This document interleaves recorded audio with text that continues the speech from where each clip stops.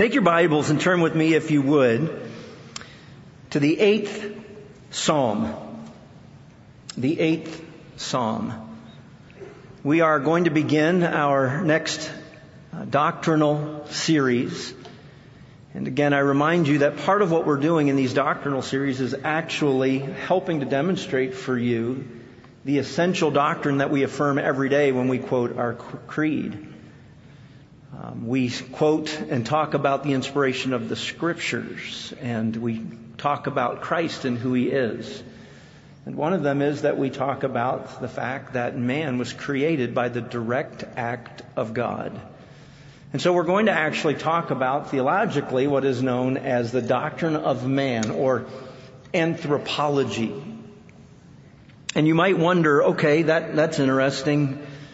What is that all about? Why would that impact me? Well, actually, it is interesting because secular humanism is having an incredible impact, in particular on Western society. And the primary way today that it is doing that is actually through what has become now a direct assault on the issue of personhood. This week we had a worldview collective that focused on toxic masculinity. Do you realize that actually in the marketplace of ideas today, one of the things that is being discussed is the whole idea of toxic humanity? That the worst thing that could ever have happened to the planet is you and me. That if left to itself, the animals would never bring about global warming. And thus there's this whole discussion of the value of people. And what has happened is we have humanity, particularly in the Western world, that is in an identity crisis. Issues involving the very essence of what it means to be human have moved into the broad marketplace of open debate and have actually caught many believers off guard. Unprepared to scripturally answer issues of gender and life and marriage and sexuality and even being. Because we've actually not concretely thought through what is man. On my whiteboard in my office is written this question: what is man? I don't encourage you to Google that, but there are some interesting answers. There was a series of articles written. One is, what is a man? And the other is, what is a woman? Now, this is deep philosophical contemplation. Can you imagine 50 years ago, 100 years ago, somebody saying, I am going to write cutting-edge philosophical information that is actually going to raise incredible debate in the marketplace. Really? What are you going to write on? What is a man? And what is a woman?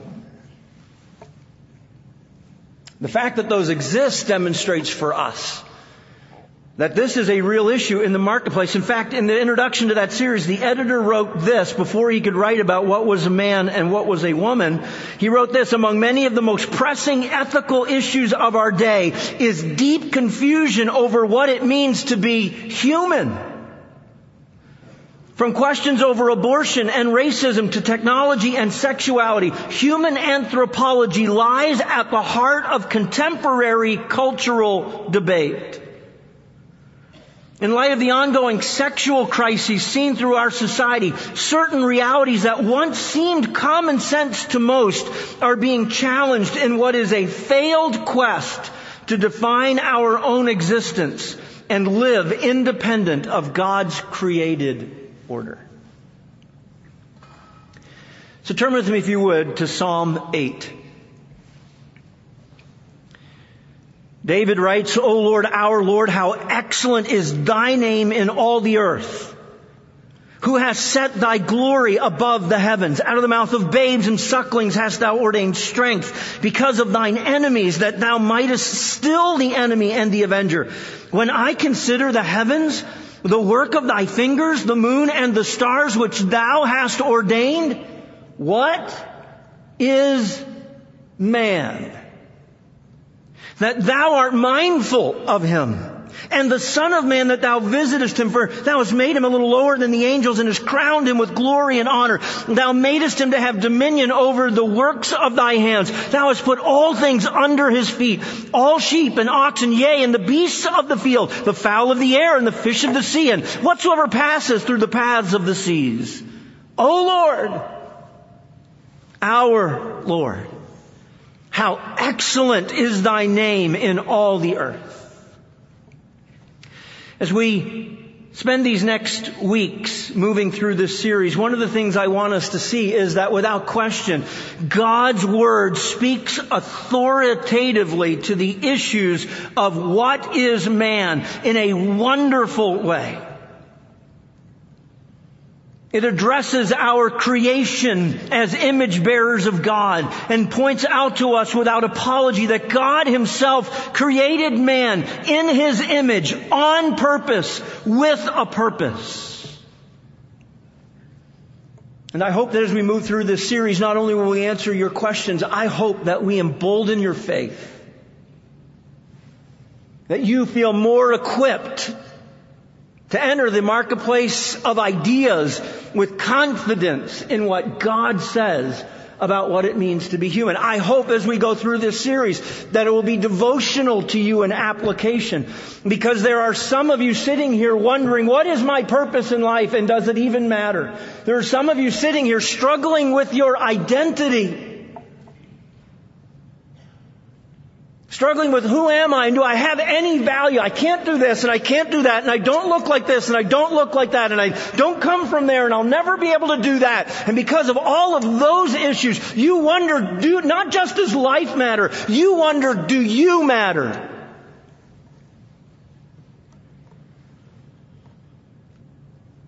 There's some of you sitting here and you actually have the opposite view. You have an overinflated sense of your value. You see, in the middle of Psalm 8, when David asks this question, what is man that you are mindful of him, and the Son of Man that you visit him, and says that you have made him a little lower than the angels. Here in this statement, at the core of this series, you will find two incredible truths about anthropology. And one of them is humbling, and one of them is honoring. The humbling thought is, in light of who God is and all that He made, I am so small. The other is this: someone made me with a purpose, for a purpose. It's humbling and it's honoring. As we work through this series, we'll talk about the nature of man, the image of God in man, the distinction between man and beast. We'll talk then about the fall of man and what the impact was, so that we understand some of what we're wrestling with. We'll then also contemplate the redemption of man and thus the need for a God-man. Then, in light of understanding all of that, we're going to focus on what is then man's responsibility. And we'll look at beauty and the image bearer. And we'll look at created with the capacity to learn and why I should steward learning. And then the dominion mandate, looking then at work as worship. And I think it'll give us a sense of the beauty of God in His creative splendor, and give us a sense of understanding with awe what it means to be fearfully and wonderfully made. As we start that journey today, I want us to see that in Psalm 8, it begins and it ends with the same statement, and both of them are about God, and in the middle is the fact that He made us. And what I want us to see is that we are man that is made. We use that little expression, maybe not so much anymore because technology has changed. But it used to be that when you looked at something really valuable and something then that maybe wasn't as valuable, you always looked at them and you said, oh, okay, well, that's man-made. And then the thing that wasn't man-made had incredible value. It's not so much the same today. So I'm making a play on that word. Because there are people that actually believe that we are just the product of natural processes, and because of that we have no more inherent value than anything else that exists. And if you get nothing else out of this message, I want you to see that God makes it incredibly clear that that isn't true. God, in all that He created, not only created a pinnacle that He said, this one is made in my image for a purpose. He actually said, I am making everything else for Him to steward for my glory. A unique creation and a unique place in creation. Friend, you're sitting here today. I want you to hear as we begin this series. The God that we'll see in Psalm 8 made you. And that matters. And because He made you and that matters, you matter. Not only then do you matter, what you do matters. And that is really what this series is going to be all about. So today I want us to focus on this simple idea that you are made. Made in the image of God. Made for the glory of God. And so today as we contemplate this psalm, I want us to see some truths that are inherent in this. And they're these two. God is worthy of all worship because of His greatness displayed in all of creation and His graciousness displayed in the creation of man. As you contemplate how you live, what you do, your choices, your pathways, your relationships, all that takes place in the course of life, I want us to see in this psalm, this hymn, an incredibly constructed hymn, that these things are true and ought to reverberate through our hearts as we make everyday choices in life. That my God who made me is worthy of all worship because of His greatness displayed in all of creation, and in particular His graciousness displayed in creating me. So we have to move quickly. God is worthy of all worship.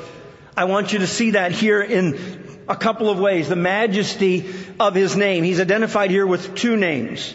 And when you look at them together, one would be His covenant name.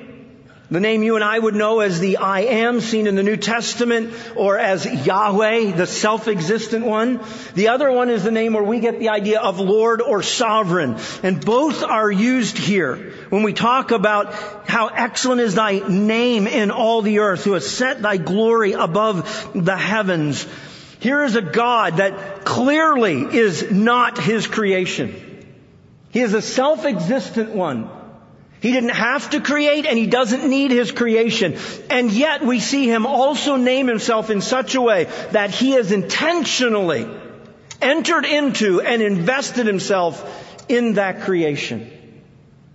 Why is God worthy of praise? Because He is different than everything else. And He made everything else.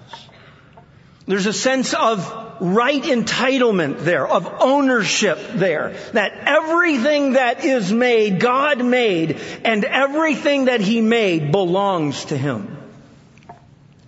Remembering then that you are made. We see it not just because of the majesty of His name, but the majesty of His nature. Look at who our God is. As you look through this passage, and we won't take the time, but you see many of His attributes laid out for us by way of illustration. You see His omnipotence. You see His omnipresence. You see His transcendence. And yet in the middle of that, we have this question that echoes, if that's who this God is, why in the world is He interested in man? And thus you begin to see His communicable attributes. Things about God that are part of the nature of man that He communicated to us. He's a God who cares, who is loving, who is loyal. And so, why is God worthy of all worship? Because there's none like Him. But understand that God's greatness is displayed in creation. Have you ever asked yourself, I believe in creation, but why did God create? Did God have to create? You see, if God had to create, He would be less than God because He had a need. So there's a purpose in why God created. And I would tell you that purpose is that in His sovereign plan, He, through making Himself known, allows us to enter into rightful worship for His glory. In other words, God made all things, and after making all things, He made man. And in the all things, He made it so that man would know Him. God made this world and all that is in it so that man made in His image could have a relationship with Him. We know that then through the fall, that relationship was shattered. And so what did God do? We'll answer that at the end. That God's greatness is displayed in creation. And we see that in two ways. Notice the incredible display in humans. What is man that Thou art mindful of him, and the Son of Man that Thou visitest him? Have you ever thought about the complexity of the human body? Have you thought about the complexity of the human mind? Think as you sit here right now,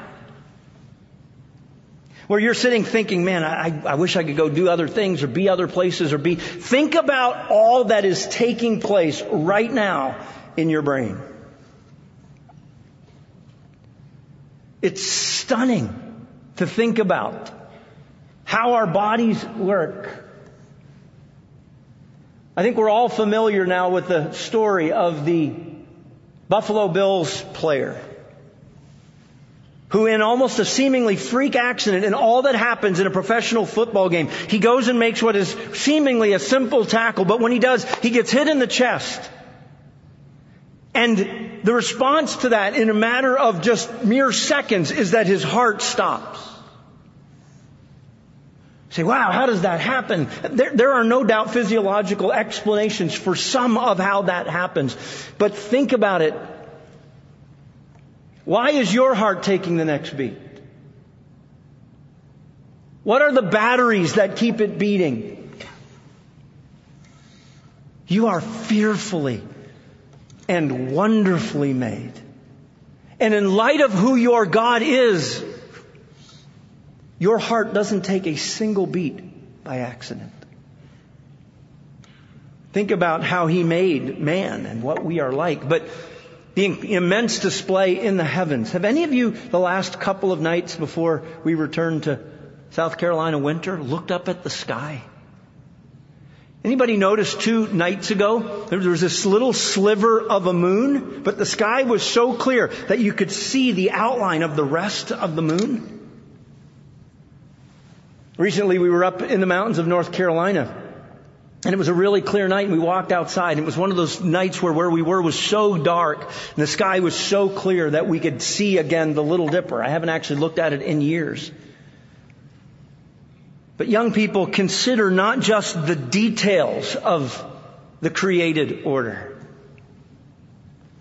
the beauty that is there, but think of the ongoing processes that a universe like this is held in order so that on a planet like ours, life could exist.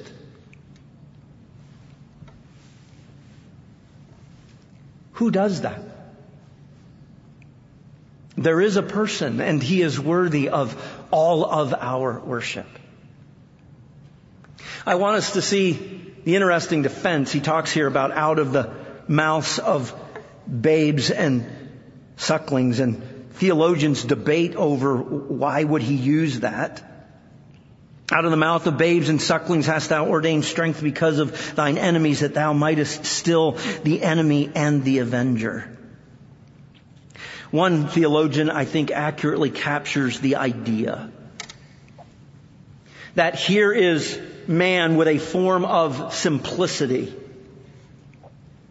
that recognizes that there is a God, that understands that in the simple statements of childlike faith, there is a ready acceptance that there is a God. There's more to it than that, but in a sense, it is a picture of pure, unmitigated expressions of faith. That's expressions used other places throughout the Scriptures, and we won't have the time this morning to go into all of that. But I want you to see next then the graciousness of God displayed in creating man, and with this we will finish. What is man that thou art mindful of him? And I want you to see in verse 5, thou hast made him a little lower than the angels and hast crowned him with glory and honor. Thou madest him to have dominion over the works of thy hands. Thou hast put all things under his feet. And thus he talks about the created order, sheep and oxen, beasts of the field, fowl of the air, fish of the sea, the things that pass through the seas, are all there somehow in relationship to a man that God made with a purpose. Without going into all the details of that for the sake of time this morning, what I want you to get from this is that in the making of man, God has a purpose for everything in the world. In the dominion mandate, what we do in God's world is a matter of why God made me. The choices you make in life are not atheistic. They're not to be made as though there isn't a God. I compartmentalize my life. I do a God thing and I do life. They are not to be made, in a sense, agnostically. That I live as though really I don't know what God wants and I don't know who God is and I don't know what God thinks. In fact, just the opposite is true. Understanding my humanness and that I am made and that I am made in a world by a God that made it all actually drives us to contemplate, how should I be living this life? I want to take you to one more passage as we close, because there is one more passage that references this. So take your Bibles and go with me toward the end of the New Testament. And I want us to look at Hebrews chapter 2. Hebrews 2 and verse 5 says this, for unto the angels hath he not put in subjection the world to come, whereof we speak. But one in a certain place testified, saying, Psalm 8, what is man that thou art mindful of him, or the son of man that thou visitest him? Thou madest him a little lower than the angels. Thou crownest him with glory and honor, and didst set him over the works of thy hands. Thou hast put all things in subjection under his feet. For in that he put all in subjection under him. He left nothing that is not put under him. But now we see not yet all things put under him. Life is broken. And because life is broken, it actually makes us go back and say, well, I know God said that, but life doesn't work that way. So maybe this whole man-made thing and made in the image of God and how I'm supposed to live life, maybe that isn't true. The fall has made a mess of God's world. In fact, you and I live in a rebel world. But notice what the psalmist says. He says this, but we see Jesus, who was made a little lower than the angels for the suffering of death, crowned with glory and honor, that he, by the grace of God, should taste death for every man. For it became him for whom are all things, and by whom are all things, in bringing many sons unto glory, to make the captain of their salvation perfect through sufferings. You know what? We do live in a broken world. We don't see creation in the order that God had it in pre-fall. We are broken, so we don't live actually as image bearers the way we should. And we struggle because of that with who am I and where do I belong and what is my identity and what is my purpose and how should I live? And I want to, before we leave this opening message, to drive home this truth. That you will never rightly understand anthropology and who man is unless you first come to Christ. You see, God graciously displayed himself for us in sending his own Son, made of a woman, made under the law, to redeem those who are under the law. And he redemptively died in your place and my place.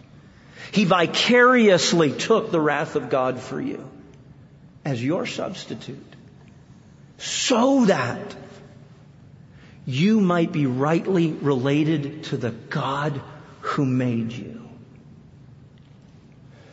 As we talk about what is man, and what is our purpose? And how should we live? I want you today to leave here with this underlying thought. I'm made. Why? What for? And as you begin to explore that, I want you to run to Christ. God, I can only fully understand this if I, in my fallenness, am rightly related to you because of your Son. You will never understand and fully appreciate what it means to be human until you are saved. And then as you're saved, you need to grow in that knowledge. And I hope that that's what we'll do this semester as we deepen our understanding and as we heighten our commitment to God's truth. Let's pray. Father, thank you for making us. And thank you that though we fell away from you, you loved us enough to send your Son, made like us, to redeem us. Help us this semester to answer the ethical dilemmas of life with your truth.